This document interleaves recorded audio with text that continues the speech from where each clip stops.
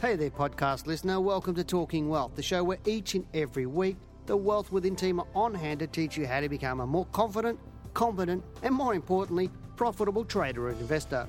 For more information, products, services, and detailed show notes, including a transcript for this podcast, head over to wealthwithin.com.au and click on the News and Media tab in the navigation. Welcome back to my two-part series on millennials, how to get the most out of your super. So if you haven't listened to part one, please do so. Now I'll briefly go through some of the types of fees that are there's pretty much 9 sort of areas of fees in superannuation funds. So you've got administration fees, and they cover the cost of operating the fund. And they can range depending on the superannuation provider from point something of a percent to 1 or more percent from there. You also get investment fees, and these are for the investment manager of your fund. And so the superannuation fund gets paid to administer your superannuation. Then a fund manager gets paid to do the asset allocation and the investing for you. So that's what investment fees are, and they again can be point something of a percent to over 1%.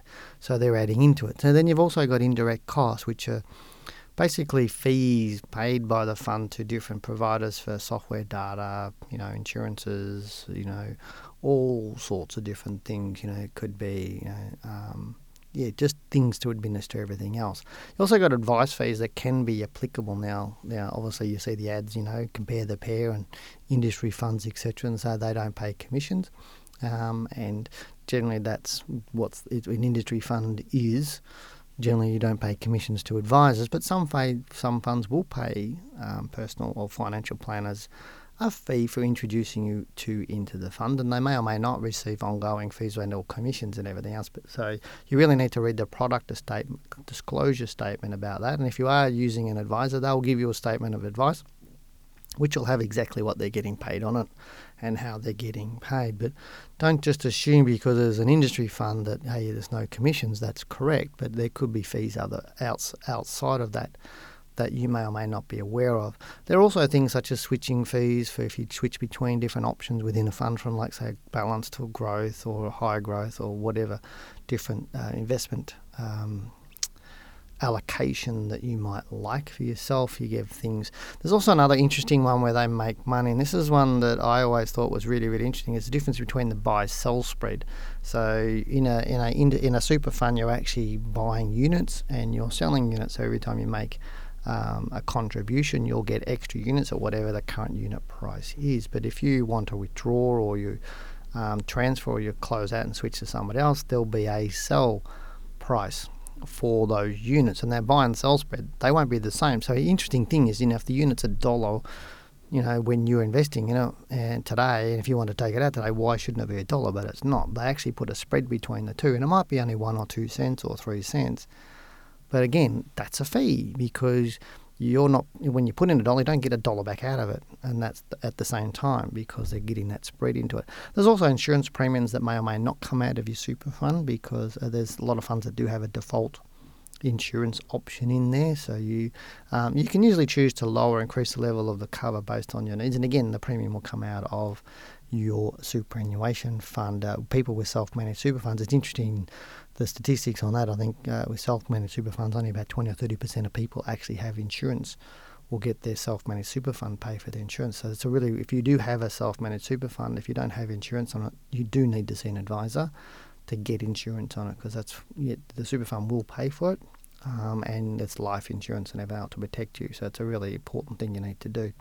If you do leave the fund, there could be exit fees for leaving the fund, and if you do other things within the super fund, like if you have a marriage breakup, that sort of stuff, there could be things in there, other fees in there. But it really is important that you check your annual statement from the super fund to see what fees you're actually paying, if you're paying advisor fees, what's all in there, and have a really good read of it. Don't just do the default to people, just shove it under the on the desk or somewhere else and then forget about it. And you really do need to be looking at these sorts of things, because really, if you're not getting the returns and you're paying more in fees, that 3% can really, really, really make a difference over the lifetime of your super fund. And as I said, for millennials, it's really critical that you get onto this really now, because if you just put $1,000 into a super fund extra a year, for the next 40 years.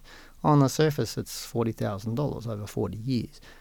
But the compounding effect of that will be enormous to you when you go to retire. And really, you need to be proactive. So before setting up your superannuation, make sure you fully read the product disclosure statement and understand what you're getting into, and ask questions and go to an advisor if you need to. But don't be afraid of paying them a fee to get you better advice, because the fee could be returned in better advice than you just taking the cheapest fund and find out in 15 years' time you've been paying too much in fees and not getting the returns you want. So if you're not happy or unsure about any fee you're paying, contact the super fund and have a chat to them and consider how you can stop having these fees being deducted, or even consider changing the funds. Now, for millennials, it really is important, and I can't stress this enough, to effectively manage your superannuation from a young age, and the earlier you do it, the better. Don't do what mum and dad did and book. Most mums and dads, with all due respect, just signed up for the super fund and forgot about it. Didn't care, didn't contribute more to it, didn't do what they needed to do, and didn't really invest outside of it. And part of that is the government's fault, because they said, hey, we'll look after you in your retirement, and those people who are retiring now thought that, the government will look after you, but it's not there. Pensions are only a last resort in terms of you've just run out of money pretty much, and that's when pensions were introduced. It was about if people lived to the average age of 65, the pension would kick in at 70. So that's why the retirement age is moving out, because it is a last resort for those people that have run out of money. It's not a default. So, and it's going to get worse, millennials, and I'm sorry, that's not maybe what you want to hear, but it will happen like that. But if you take the time to understand superannuation now, invest in the right fund to you, understand the fees you're paying, the returns you could be getting, the rewards will be there in retirement, and you will have more money in your superannuation, which means you're going to have more choice and more flexibility than those who don't. And you can also have more choice about when and how you retire and what lifestyle you're going to have. Now, more than this, you can gain the freedom and peace of mind knowing that along the way, you are creating your comfortable retirement. So it really does make sense just to start setting yourself up now at this young age so you gain the financial freedom in the future. Now, yeah, they're going to be a very little pain now. So I'm not saying there's not going to be pain, because you're going to be putting a little bit extra in your super and you're doing little things now, a little bit of time, but that little bit of pain now is going to be a lot better than a world of stress and pain that's going to happen to you in retirement if you don't start planning now. So hopefully you enjoyed this little podcast on superannuation for millennials. And if you're a mum or a dad and you've got somebody starting work or not long into work, maybe you get them to have a listen to this podcast too. So just whack it onto Facebook and send it around to all the young people you know, because the quicker we can help these people to not do what a lot of the baby boomers have done and get them on the right track, the better Australia will be, and then we really will be that lucky country. So you've been listening to Talking Wealth. I'm Dale Gillham, the Chief Analyst here at Wealth Within. Good luck, take care, and great trading. Bye-bye. Thanks for listening to this week's podcast. For more information, products and services, and detailed show notes with a transcript for this podcast, head over to wealthwithin.com.au and click on the News and Media tab in the navigation.